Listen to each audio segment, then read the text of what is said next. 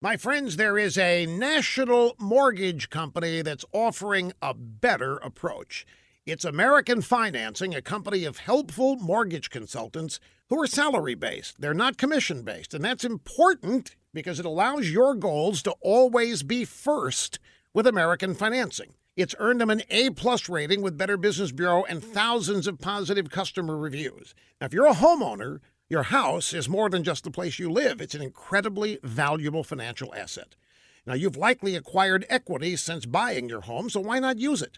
Refinance to access cash for a home remodel project or spend less on interest. When you're ready to refinance, make the call to American Financing. The number is 800-795-1210. That's 800-795-1210. Or you can go to AmericanFinancing.net. American Financing, NMLS 182334, www.nmlsconsumeraccess.org.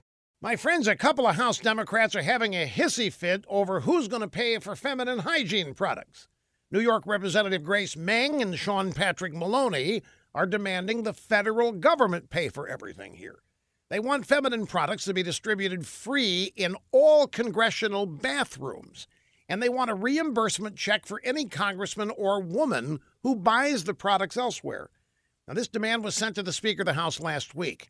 These New York Democrats say that all women are entitled to feminine hygiene products. Women deserve them, and it's high time government makes them available, the same way paper towels and toilet paper are provided in bathrooms.